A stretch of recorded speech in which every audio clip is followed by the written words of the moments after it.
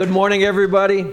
Good to see your faces. This is graduation season, and there's different kind of graduations. And how many of you guys went to a graduation recently? Can you guys raise your hand? Right. So, man, how many of you guys love the traffic? And but you get to see the kids that you love. You get to celebrate with your friends. But sometimes there's a challenge, right? But graduation really signifies it's a change of season, right? It's a sense of accomplishment, and that's why I think we love it. Going up to the mainland, even for my daughter's graduation, right? We made lays, we did what we could, and there was even some chihus in Oregon, right? So there's different things that happen, but just the fact that when you get to this place, that it's not the end, it's just the beginning, really, right? When you have this graduation, when you have this season of a change, and so this morning we're going to talk about the fact that generally the change, what God wants to do, is to bring a sense of promotion in us. It's an elevation, and everybody can experience this. This is not something, I'll just be honest, I am speaking it to the graduates, but it's more than the graduates. Because wherever you're at this morning, how many of you guys know there's another level?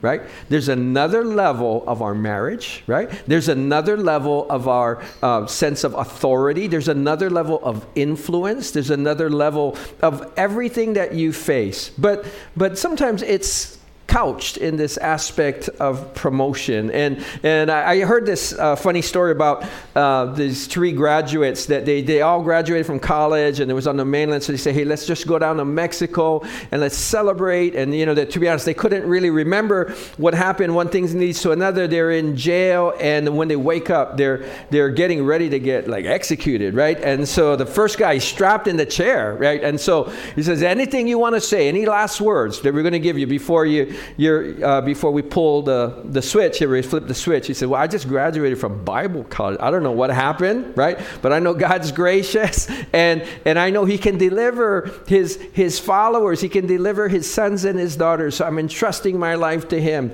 And the guy goes, okay. And then they flip the switch, and nothing happens. And they're like, oh my gosh, maybe it's God, right? So they kind of kneel down. They say they're sorry, and they let him go.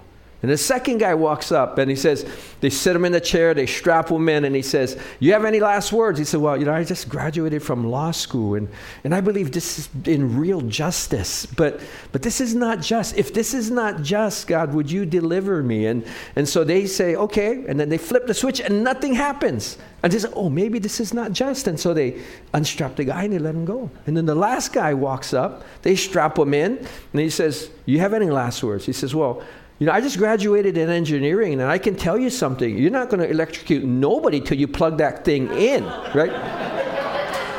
And that's the difference between having an education and having wisdom, right? And wisdom says, I don't say nothing, right? So even Proverbs tells us, right? The quiet man, a man who doesn't say, is considered wise. And you would be alive as well. But, in this aspect, that we know there's more than promotion that's necessary. There's a wisdom that needs to come with it.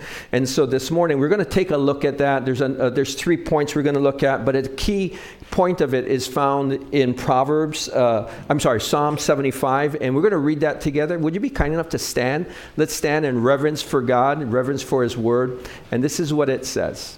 Let's read. Ready? Begin.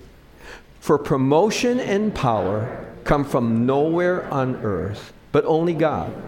He promotes one and deposes another. Now, obviously, that doesn't mean that we don't have a human cooperation, right? That doesn't mean that we don't work hard. It doesn't mean that we don't, at times, strategize. It doesn't mean that we don't, apply ourselves. But how many of you have applied yourself and worked hard, and then it has amounted to nothing, seemingly, right? So we understand that God, promotion, it says, comes from God. And so God wants you to know that wherever you're at, that there's not only another level, but there's more that's in store. So before you're seated, just turn to your neighbor and just tell them there's another level, because God wants to give you more. And then you can have a seat. Now, more what, right? So some of you, to be honest, there's going to be a recognition in what you do. You're going to say, hey, you're like, we recognize that's like employee of the month, or we recognize that, like you're leader on the board, you get your name up in the back or whatever it is. And sometimes there's recognition. Sometimes there's income, right? Sometimes there's a raise, a bonus, a salary increase for those things. Sometimes it's influence. Sometimes it's authority. Sometimes there's more resources. Some of us, the promotion that God has is going to be more staff. Anybody work where there's just not enough people, like there's too little people trying to do too many jobs, right? And for sometimes it's the fact that you go from, we want to go from renting to owning, right? That there's things like that where it's a promotion that maybe you go from singleness to getting married, right? For some of you, you go from married to adding kids. Or maybe like the real big one is that you go from the pinnacle of your career to the thing of retirement. No need to get up in the morning or so early or whatever. But how many of us know that you can receive a promotion from God, but there's a backside to the promotion, right? Because to say yes to more recognition means that there's a price to pay with that. What does that mean? If you're more recognized, you know what you get? More interruptions, right? More emails or more texts or more phone calls that you got to make. If you get more income, you get what? More taxes, right? It's great to have more income, but you pay more taxes. That when you have more resources, you know what? It takes more time to manage the resource. When you go from renting to owning, then all of a sudden you don't just call somebody to fix the toilet.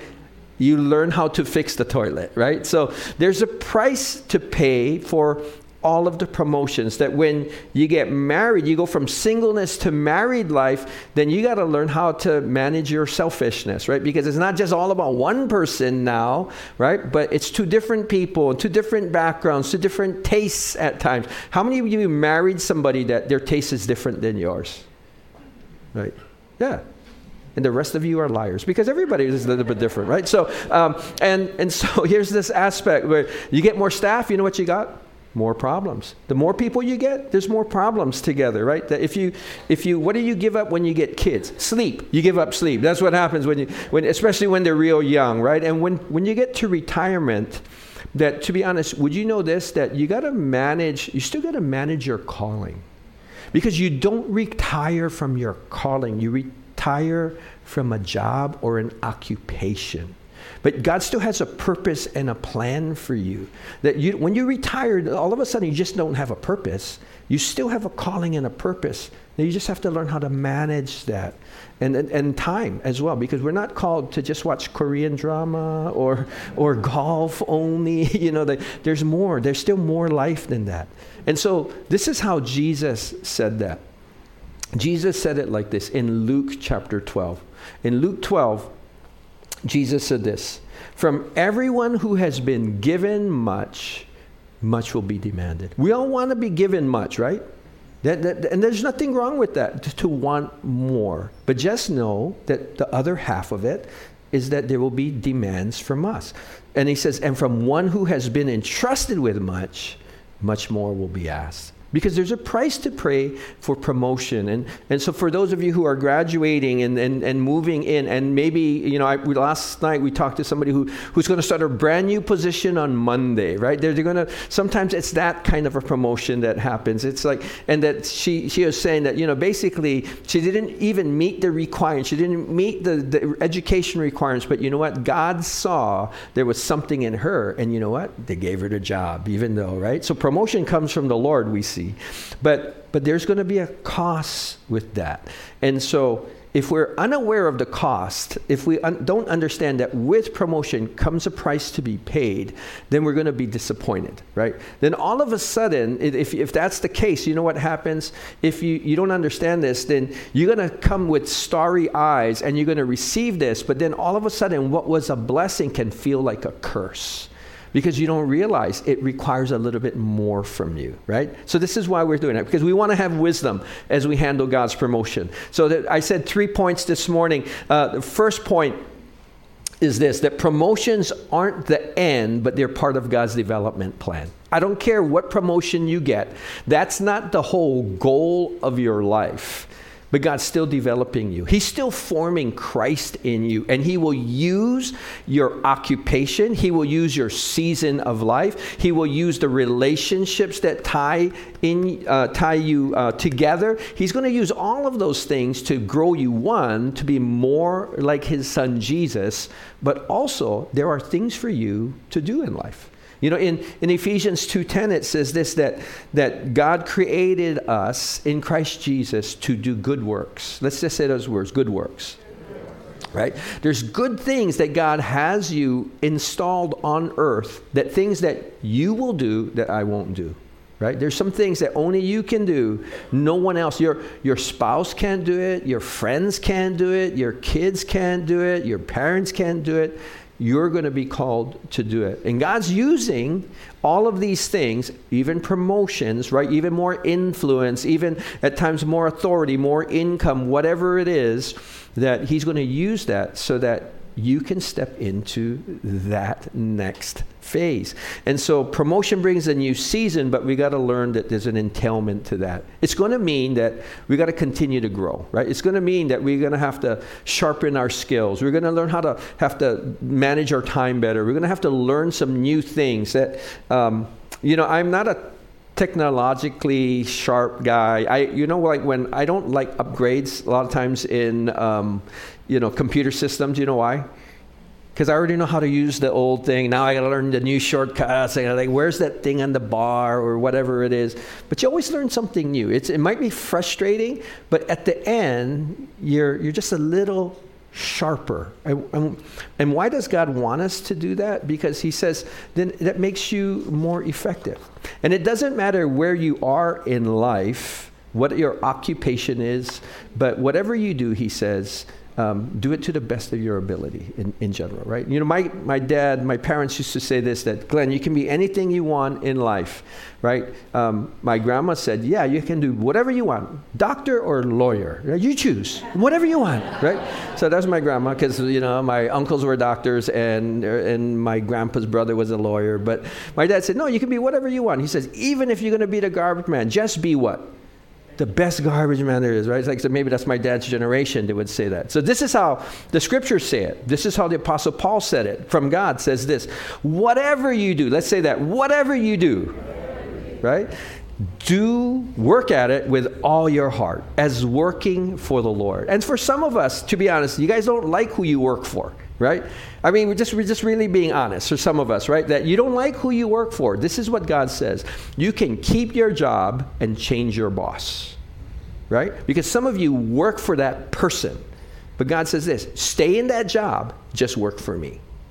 If you don't want to do it for your boss, don't do it for your boss. Do it for Jesus. Right? That when you serve your coworker, maybe some of you don't like your coworker, right? Because they rub you the wrong way, they mock you, they tease you, or whatever. You're the low man on the totem pole, they give you all the junk jobs. You don't want to do the junk jobs, I understand. But this, instead of serving him, serving them, this is what He's saying. Serve me. That's what God's saying, right? So you can stay in your job, change your boss. He says, as working for the Lord, not for human masters, since you know that you will receive an inheritance from the Lord as a reward. It is who? The Lord Christ you are serving, right? Now, this is what happens as you be willing to grow, learn some new skills, learn some new things. You get a little better at something. He says that there's promotion. That's a natural thing. Proverbs 22:29. Do you see someone skilled in their work? They will serve before kings. They will not serve before officials of low rank. And it says this is a part of what God wants for all of us, that we don't just stay the same, right? God loves us just as we are. Isn't that awesome, right? God loves us just as we are. But what's the other part of that?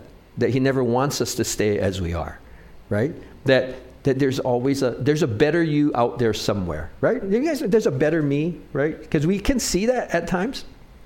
In Ecclesiastes, he says this, though, that it requires sometimes a sharpening. He says, if the axe is dull and its edge unsharpened, more strength is needed, but skill will bring success. I haven't wielded an axe much, but I'll use a knife, right? You guys like to cook? You guys ever try to like cut something with a dull knife?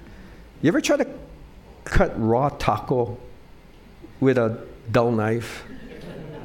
It's like you're just rolling rubber on the thing, right? It doesn't cut nothing, right? And when it's dull, you can put all the effort in the world, but here's the danger of that they said that the most accidents, the most cuts you'll have is because you're dealing with a dull knife, not a sharp knife, right? You see, when the knife is sharp, you don't need to put that much pressure because it's not supposed to be the power of your arm that's cutting, it's the sharpness of the blade. Right? So he's saying the same thing. It's like if you're feeling, man, I'm always working harder and harder and it requiring more, this is what God's saying. Would develop your skill, develop some aspect, spiritual skill, right? A people skill, a technical skill, a skill that's, a craft skill. And he's saying that all of a sudden, then it'll help you to be more successful in that. And if we're dull, then we got to be sharpened, right? Sometimes that's that aspect. Now, in order for that to happen, for God to develop us, that there is a price, right? And so, how many of us know that the secret to living a fruitful life isn't just to add more all the time?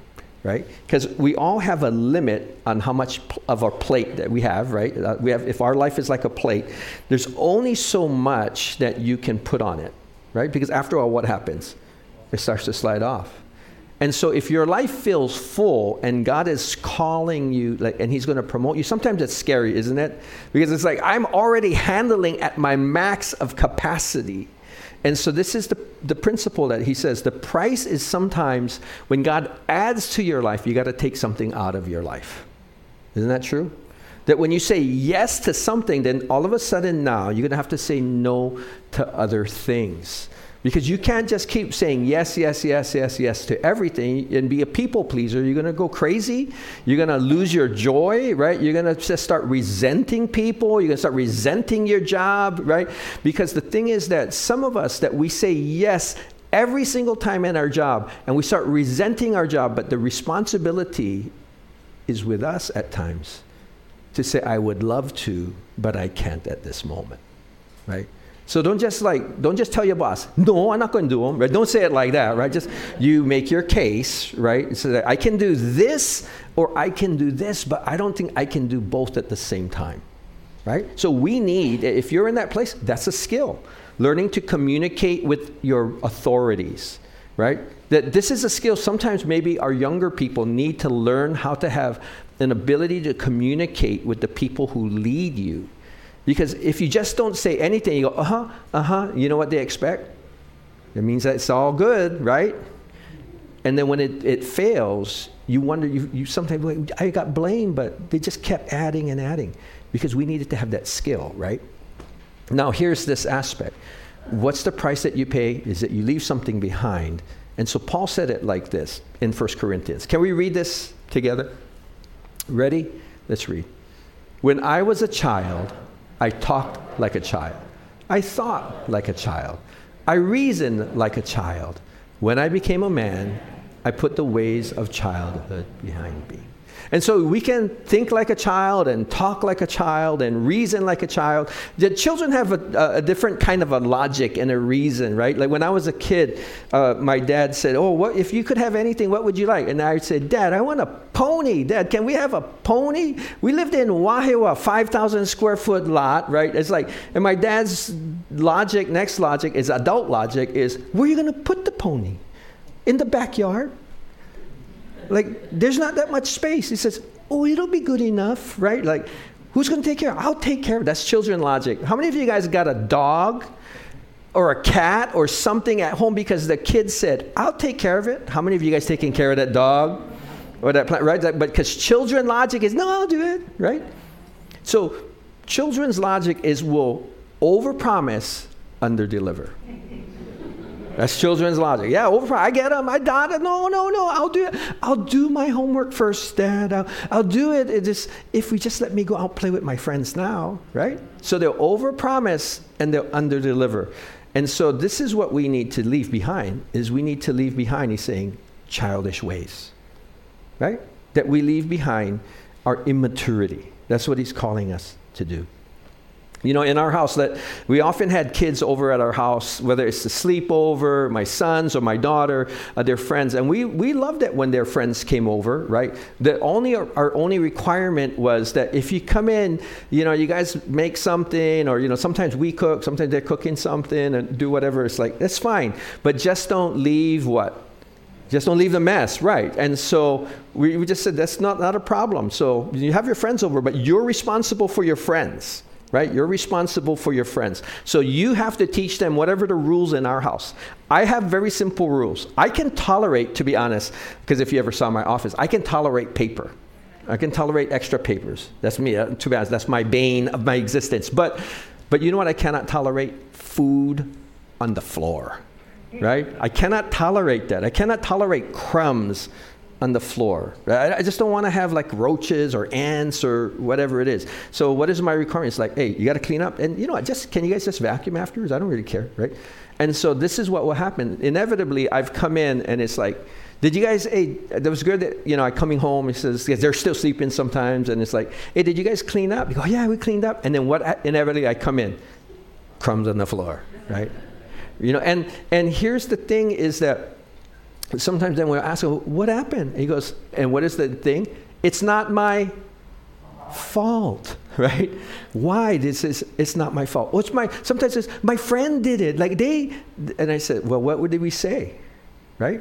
It's like, you're responsible for your friends when they come over. You have to tell them the rules of our house. They don't know, right? Maybe they should know certain things, but, right? And sometimes this is what you'll say. It's like, ask your kids, like, how's school going? Oh, it's good, it's fine. And they go like, you keeping up? Yeah, keeping up. And then you see the report card and you go like this. I don't know what is your definition of fine, but this is not my definition of fine. And then this is, sometimes I've heard this.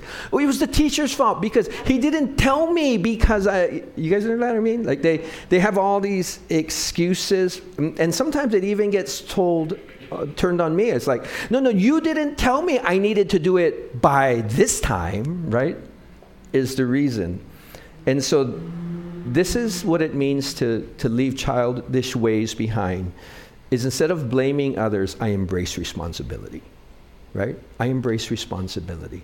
I don't push it off on somebody else, you know, and it's driven home to me, and you guys hear me say it from time to time. I just know this, that from time to time, I don't always agree. I know it's hard to believe, but sometimes my wife and we see something differently, and we don't always agree on something, right? But you know what I know is that no matter what the disagreement, no matter what that issue is, when I stand before God, one day I'm going to stand before God, and He's going to ask me, why did you treat your wife like this? Or why did you not do this thing?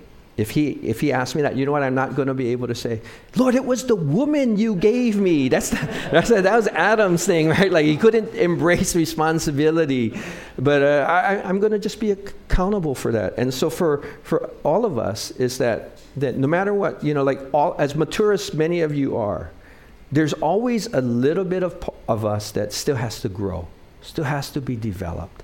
That there's a tendency, like I take responsibility, but every once in a while, it's his fault, right? Every once in a while, it's their fault. And so this is what I said, just embrace responsibility. Sometimes it's not just for the things that you do, but here's the biggest one. Embrace the responsibility for your own attitude, right? Embrace the responsibility for your own attitude. Some of us, we work in environments, it's not the most encouraging environments. And so it's easy to I just put my head down and just kind of like, you know, don't stand out because I don't want the thing that gets stand out, that's the one that gets yelled at or whatever it is. But here's the part, it's like, well, they're not encouraging there. They're not positive. But you know what? Take responsibility for your own attitude, right? Because this is one of the things that I've learned is that moodiness is not a spiritual gift. You ever notice that? Like, moodiness is not a spiritual gift. It's not. Doesn't say it's like, you know, there's helps and work, you know, healing and you know, like but I never saw moodiness. And you know, some of us that when we go, that there's a challenge that we get moody in certain situations, and we all can.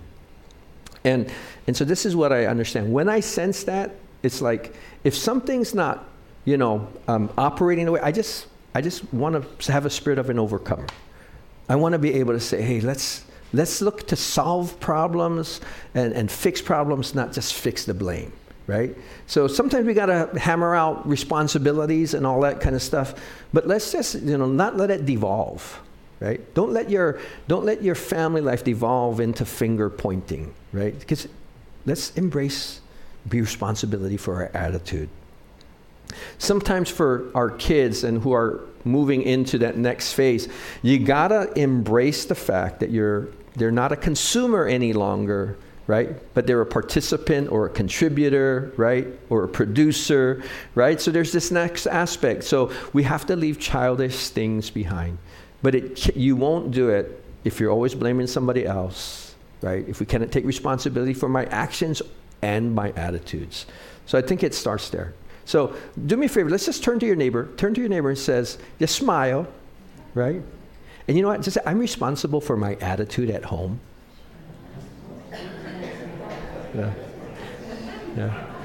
Some of you guys, you live by yourself, so to be honest, there's nobody you can blame anyway, but you can blame the dog or the cat, I don't know, but and here's the thing, is that there is this price to pay because God is actually developing our character along the way. It's great to have new skills, and there is a skill. There's relational skill. There's emotional intelligence skills, right? So there's things are necessary as well as technical skills. But the biggest thing God's trying to grow is this character part of us, right? And I know a lot of folks that when they're praying and they want to, then they find the one, right? And then you can tell the ones who just found the one because they walk around starry-eyed. Oh. And you ask them, hey, how's your boyfriend or how's your girlfriend? Oh, they're great. They're so perfect or whatever. It's like, well, you mean they don't have any faults? No, they're perfect. I was just thinking, you either on drugs or you're really in love, right? But like the thing is that because nobody's perfect, but this is what brings that is when you live together, right? And then you get married, and all of a sudden, then if we are not developing a character, right, then that's when that thing that was the greatest blessing can feel like a curse, because we're not growing in our character. Because there's going to be times that we're going to have to deny ourselves, right? That sometimes the world says this: don't worry, what? Be happy, right? And so, and sometimes it's not just, you cannot just throw all your responsibilities away, but you still got to deal with stuff. And my parents used to tell me, Glenn, all we want for you to do is to be happy. And I tried to make myself happy, and many of us in this room have lived to make ourselves happy, and the greatest result was what? We became more miserable than ever. Why? Because it's a never-ending thing.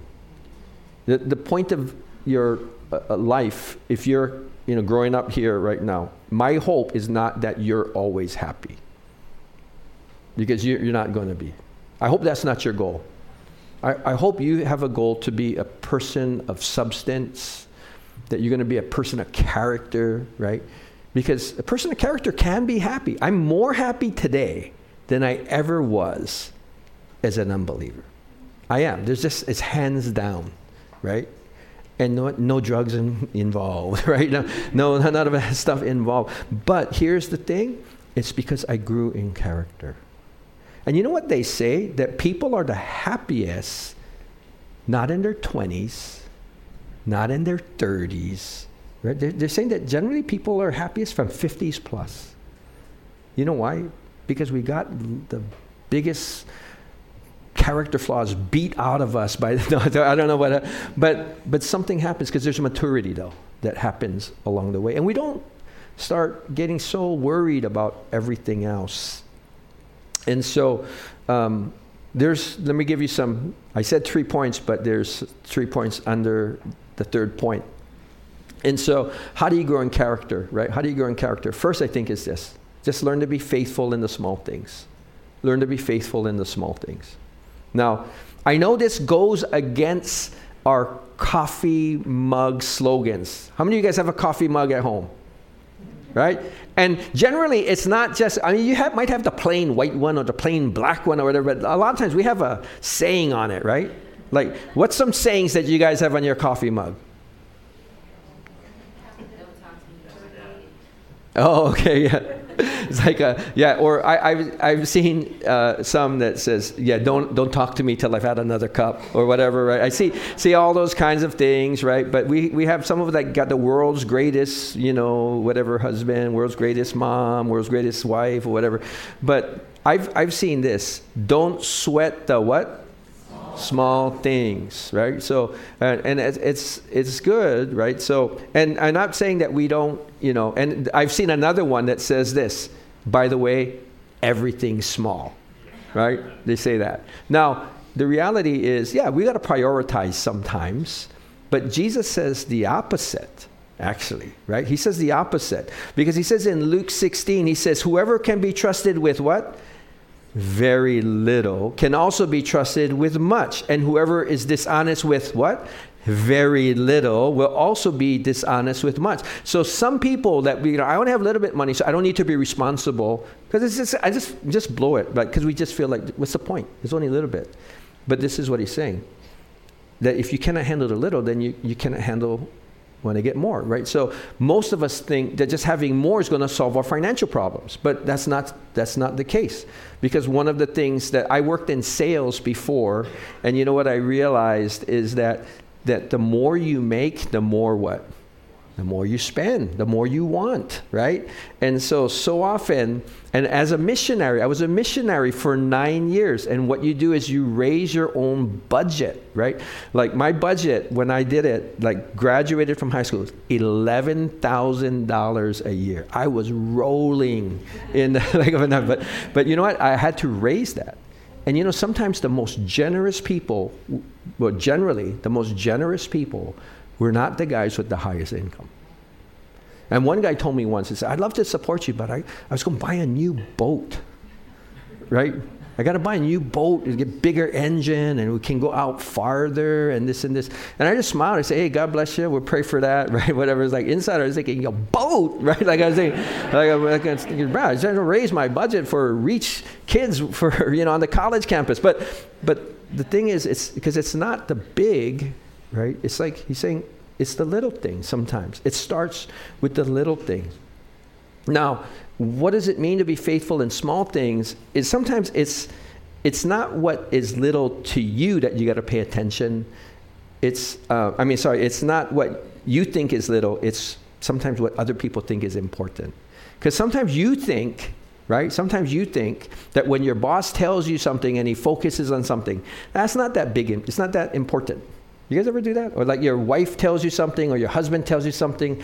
You go, but inside you're thinking, no big deal. Like, I'm not even worried about that, right? But if you want to have more peace in your home, you want to have more peace at work, that when somebody tells you something is important, even if you don't think it's important, if you pay attention to that, you know what is going to happen? Generally speaking, they're happy. They're satisfied, right? So, because why didn't my kids vacuum that time? I didn't think it was a big deal. I thought it was a big deal because I thought food on the floor is a big deal. Dried crumbs is a big deal to me. And so, this is what God says. Sometimes you're going to look at a person. Oh, they're not a big deal. They don't have the money to buy this thing, right? If you're a salesperson, you know what they say salespeople look at to determine if you have money? Your watch and your shoes, right? Your watch and your shoes. Why? Because generally, if the guy's rocking a $12,000 watch and he's wearing like $500, $600 shoes, even if he has like a Boro t-shirt, you know that guy has money, right? Now, if he saw my son, he's going to be fooled because my son has my father-in-law's Rolex watch, but he don't have that kind of money, right? But here's the thing is that if you treat sometimes people like a little thing, I don't need that guy. You know what? Sometimes this is what Jesus is saying. No, that's a big thing. You think it's a little thing. Be faithful in the little things. It's how you treat the people. Sometimes it's how we treat the people who serve us. And I'm guilty of this.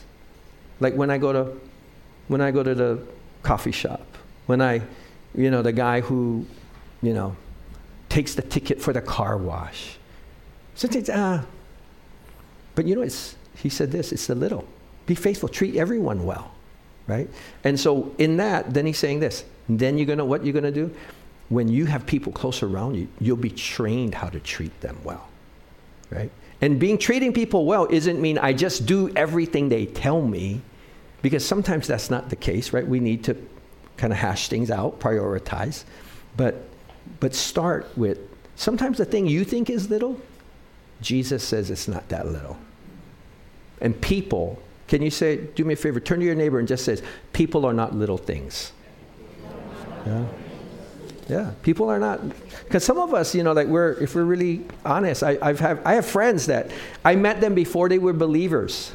They couldn't give me the time of day because it wasn't important to them, right? Yeah, I was still pastor, I was doing this kind of, but he wasn't interested. Now it's a different story. You know what I mean? And so sometimes that you're responsible to people and not for people, because your coworkers, you're responsible to them, you're not responsible for them. And some of us, we have people we're responsible for. But we need to be able to deal with these little things because we're really developing trustworthiness, right? We're really developing trustworthiness. Anybody, and maybe this is a local thing too, but I've talked with some people, we're developing leaders and we got projects going on. I said, how are you doing on this? Do you have everything you need? Yeah. I said, how's it going? I said, how's the progress? I said, I get them. Right? And then this is what happened. Then it was, okay, hey, can you just kind of turn over your part of the project? And then it's oh, I'm sorry, not ready yet. You know what I learned at that point? When he says, I get them, doesn't mean I got them, right? Right? And so I just, all of a sudden now, I have to manage at a different level. Because if you told me you got it, and you got it, we're all good. I don't really care, in some sense, how you got that part done. But if it's not, what happens? Now I have to kind of delve a little deeper. Now I have to, can you show me what you got? Can you tell me I don't want to have to do that, but if that's what happens, I have to do that, right? That makes sense? And so when we're faithful in the little things, then we'll get much. That the more freedom, you be faithful in the little things, your boss doesn't have to oversee you as much. That when we learn to anticipate the things that are needed, not just all the things that were said in passing, but sometimes it's just to give you a picture. Now this part a lot of times I'm telling the college guys, I'm telling the high school people or graduates or whatever, because sometimes that we're waiting to be told exactly what to do. But if you can anticipate and not be waiting to be told exactly what to do, when there's time for a promotion, guess who's going to get promoted? Not the person who's just waiting, I don't know, they never say nothing, they're just going to hang in the break room. Or the guy who, you know what? He organized something, he cleaned something. Who's going to get promoted?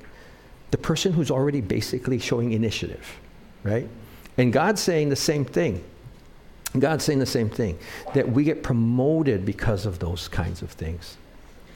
And to be honest, part of it is, here, it's a big thing for us. And if you're in a part of the church for any length of time, I hope that you can feel that we'll never ask you to do something we're not willing to do, right? Any leader who asks you to do something that we're trusting that they've learned and they're passing on, they're not going to ask you to do something they're not willing to do. And it's not saying this, I'm going to ask Naoko to play the piano. I'll play the piano. Believe me, you don't want me playing the keyboard. But it's the aspect of serving, right? The aspect of doing that kind of a thing. Somebody, we were talking once and they said, they were going to do this thing and they were going to take the offering. I said, I don't know what to say when I take the offering. I said, just say why you give, right? And just say why you tithe. And the person told me, I don't give and I don't tithe. Maybe they give, and I just said this, well, you know what? Then it's better that you don't say it. I'll do that then. You know why? Because we never want someone who asks and leads to take the tithe who is not doing it. Why is that called? Integrity. Because there needs to be a reasonable sense that what we show on the outside, what we say we do, is reflected on the inside, isn't it? And so part of the confidence comes because we know people have integrity. And so that's just that part. And so the same with God. Now, when that happens and promotion happens, sometimes what God sees as a promotion doesn't feel like a promotion. And so sometimes how God's bringing us forward feels like a reversal. And so, or it looks like it, or maybe it is a temporary reversal, because none of us just did this straight, right? That many of us, we've gotten performance reviews that haven't been the best at times, right? You haven't always knocked it out of the park, possibly. And so this is the second thing in this point, is you got to learn to be resilient in God. Learn to be resilient in God. That when you take your knocks, when you get discouraged, when you get a negative review, like some of us, you get a negative Yelp thing, or you get a review, you're an Amazon seller, and you get like an unhappy 1 star, that this and this and this, that you got to learn how to be resilient in God.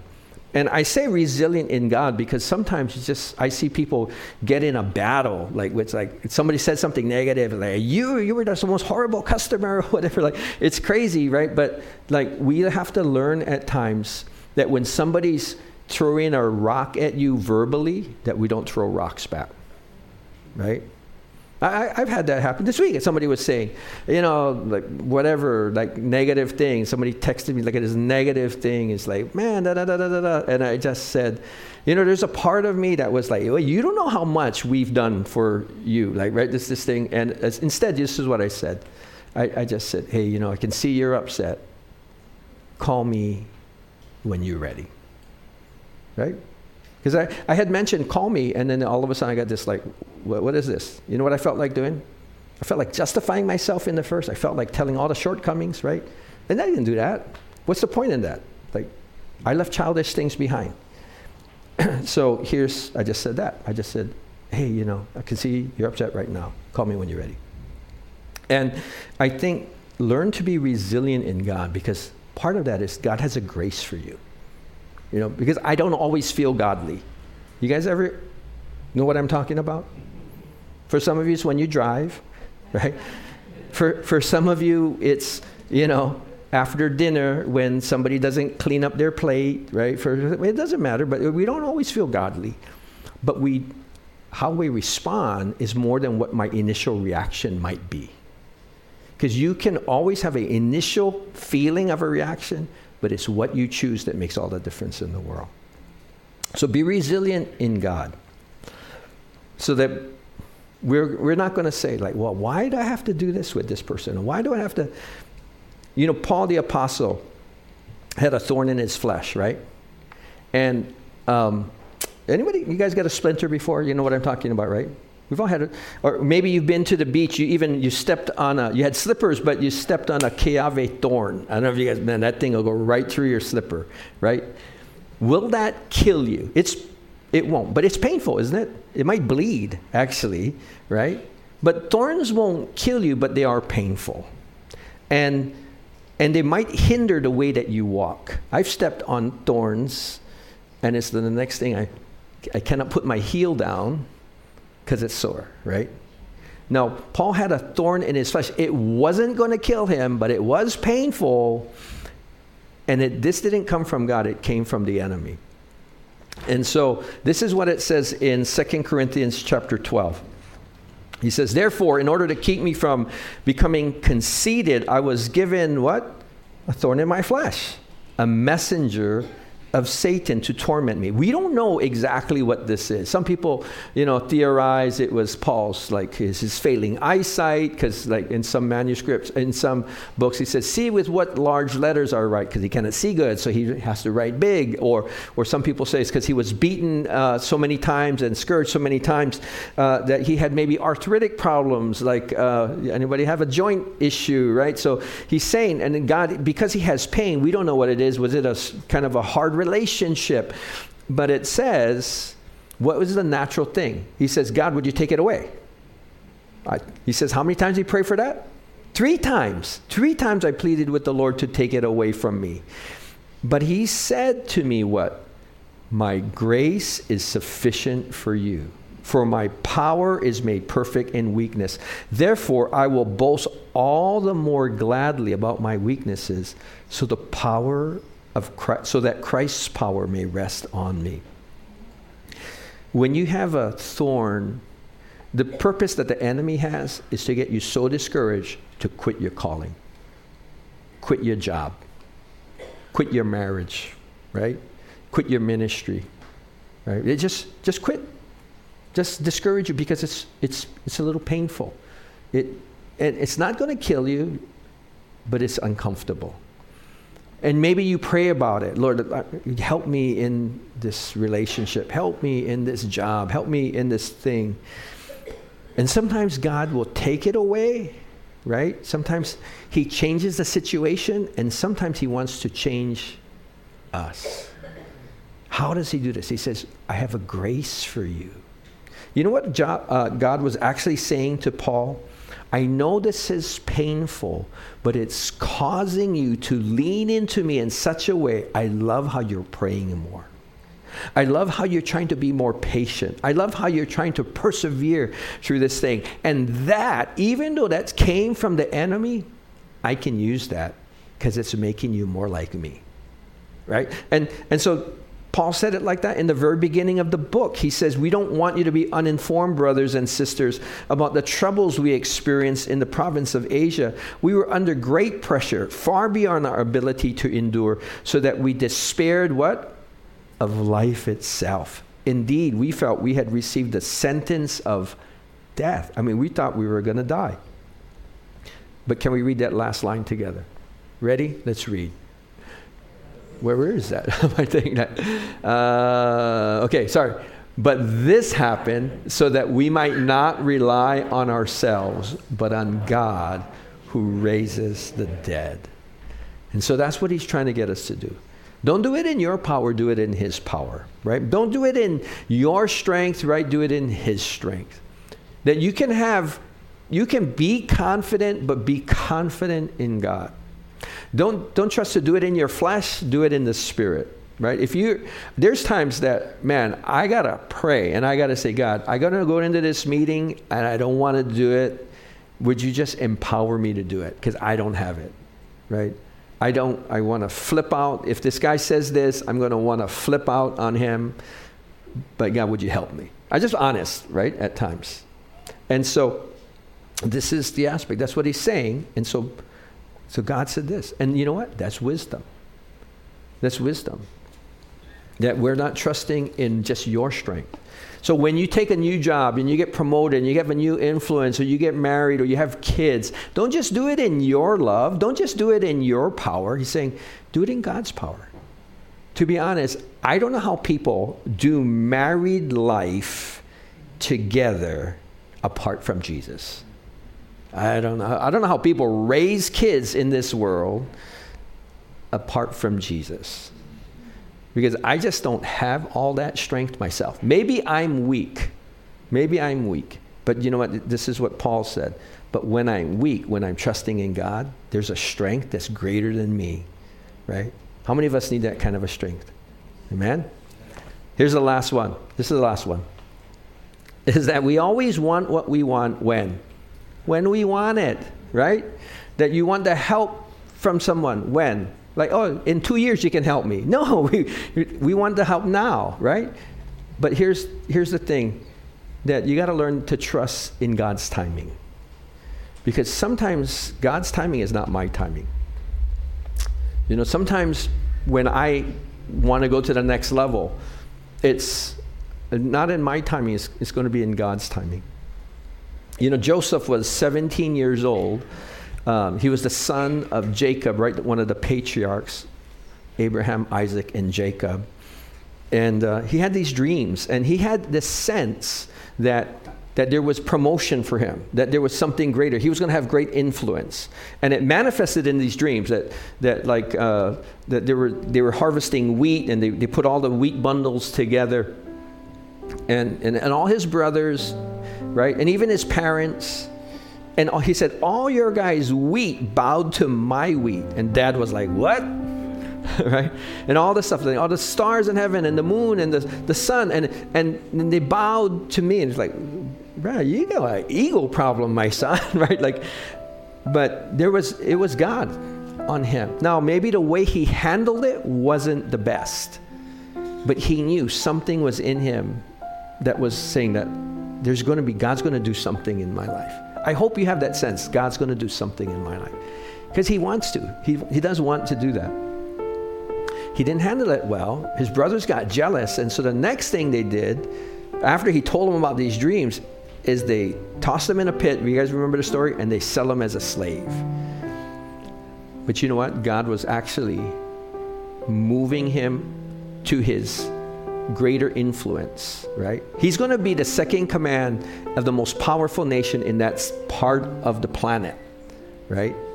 He went from Israel to Egypt in one fell swoop. It looked like a reversal, but you know what? That was God's promotion. But he was a slave. But what happened? It says there's this little phrase that's in that Joseph story. Then in all those things, he gets a slave, he gets sold, he rises up, he gets thrown in jail, right? Gets falsely accused. That sucks to be falsely accused. I know what that's like. But you know what? The phrase is, but the Lord was with him. So even when he was a slave, then he rises. And then he gets in prison. But the Lord was with him, and he starts rising in prison. And it's at that point that because he's now from Israel to Egypt, a slave, then in jail, but then he goes into the Pharaoh's jail. It's in that place, because he was faithful. He didn't think it was too small a thing to interpret a dream for the baker and the wine steward, right? That the king's wine steward. It wasn't a thing. He was in prison. Where's he going to go? He can interpret the dream. The Lord spoke to him. So I can speak into that. It's that little thing that led him to get out of the big hole he was in. He wouldn't have ever really thought. And it says, would you remember me when you get out? Tell me about the king. And he said, yeah. Oh, sure. He went. He promised. I get him. But it says this. He totally forgot about Joseph in prison. Till several years later, when the king had dreams that disturbed him. And it says at that point, the guy remembered. And it's at that point that he got elevated. 13 years later.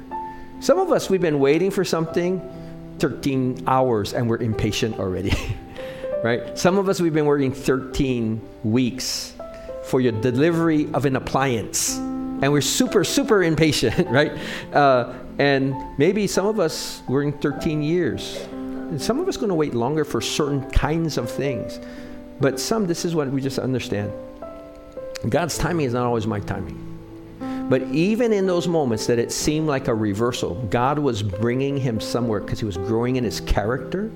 He was laying aside some of the immaturity he had when he told his dad and his brothers that he laid that aside. He was a more godly individual. He did the little things in prison when it didn't seem to benefit him, right? But this is what happened at the end. That's how God could promote him. That's what God wants to do at you and me in the various forms, in the various places that we're at, in the various seasons of our life. He's saying this, there's still more. Yeah. Amen? Let's bow our heads. We'll close in a word of prayer. Father, this morning, we're thankful that, Lord, you don't just bless us once in life and tell us, just be happy that you did something good. Or like when we got saved. Lord, that's the greatest gift, we understand. But Lord, we have a full life that we need to live because of that gift. And Father, we're thankful that right now, that just right where you're at, you just maybe take a stock in your own life. Are there some things you can be grateful for? Right? Are there some things that are challenging you right now? Do you have a thorn right now? Is there a person in your life? Maybe it's painful, and maybe you've asked God to take it away or fix this thing. But can you understand that? Would you just ask God, would you just If you're not going to take it away, would you give me the grace? Would you give me the grace to endure it, or you give me the grace to attend to it? Because, Father, it's not just getting the promotions in our life.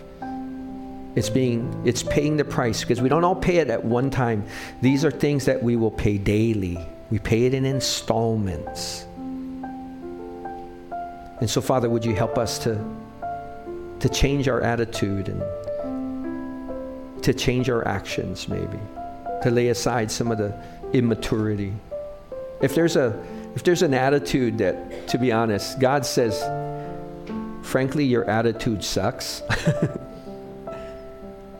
would you just confess that to Him and say, God, hey, would you help me change this attitude? Father, we are grateful. You never leave us alone. Thank you that you're with us always. Even when my attitude sucked, even when I was stuck in this thing, that you never leave me. Father, thank you for your forgiveness today. Thank you for your grace today. But Lord, help me to have eyes and a vision with faith. To say, Lord, that you're leading me forward. There's greater influence somewhere. There's going to be a greater income somewhere. There's going to be a greater responsibility and greater stewardship more and all of those things. Lord, for some of us, we're praying for an expansion in our family. And Father, we're thankful that there's some that it's been challenging, it's been painful, but Lord, would you make their efforts fruitful? Father, would you bring life, Lord, to this couple? We're thankful for that. But Father, thank you. It's because of you and the nearness of our God that is our good. So Lord, I just invite you in to lead me and guide me in my career, in my relationships today, in my ministry today. God, wherever we are, would you just lead me today? Would you fill me today? And in those moments where I don't have the strength, God, I am really depending on your power. Christ in me. Lord, Christ in me. Not I who live, but I live it by faith in the Son of God who loved me and gave his life for me. And fill me with your Spirit. And with our heads bowed and eyes closed, if you've never, if all you've had is just you in life, if all you've had is just you might know some successes, but I'm going to guess, even in your bid to try to make yourself happy, you know what it's like to not really be happy. And sometimes we can smile on the outside and feel empty on the inside. But this is what God says, because you weren't meant to do it by yourself. You were meant to do it with God. God wants you to live life with him, in a relationship with him. And if that's you this morning, you're saying, if God, you want me, if you really want me and you know all about me, if you really know all that stuff, and you can forgive me, then I want you. This is what God says. Come. He says, come. He says, ask me. And then he says, I will not say no. He says, no one who comes to me will he turn away. And we're going to pray a very simple prayer just by saying, God, we just recognize today, you might not have always wanted. It's not a hypocritical thing to say, you know what? I'm never becoming a Christian. I don't keep your religion to yourself. But then now to say, Jesus, I need you. It's not hypocritical. You know what you call it? Growth. Maturity. That's what that's called. It's called insight now. So if you're saying that, don't let the devil tell you you're being a hypocrite. You're not. You're just growing. We're going to pray that simple prayer. Would you join me? Lord Jesus, thank you for seeing me. Thank you for understanding me. Thank you for understanding me more than I understand myself. And today I recognize I need you. I've sinned. I've made my mistakes. I've rebelled. But thank you, Jesus died in my place. Would you come live inside me today? Fill me with your Spirit. Fill me with your presence. And lead me in this journey of life with you. Would you be my God? Would you be my Savior? Would you be my shepherd and my leader? And would you bring people around me so that in this journey, there were some who can give me help in my time of need, and some I will help in their time of need. And open your word so I can understand your will and your ways. And I say this now so you can hear me, and I can hear myself, that Jesus is my Savior. He's my Lord. And today, I give myself to you. In Jesus' name, amen. Thank you for tuning in to the New Hope Kapolei Messages podcast. We hope you enjoyed this weekend's message and that it brought you inspiration and encouragement in your journey of faith. If you'd like to listen to more messages or stay connected with us, visit our website at newhopekapolei.org or follow us on social media. Remember, no matter where you are in life, there is always hope and a new beginning in Christ. So let's continue to grow and learn together as we pursue a life of purpose and impact. Thanks again for listening. We'll see you next time. Aloha and God bless.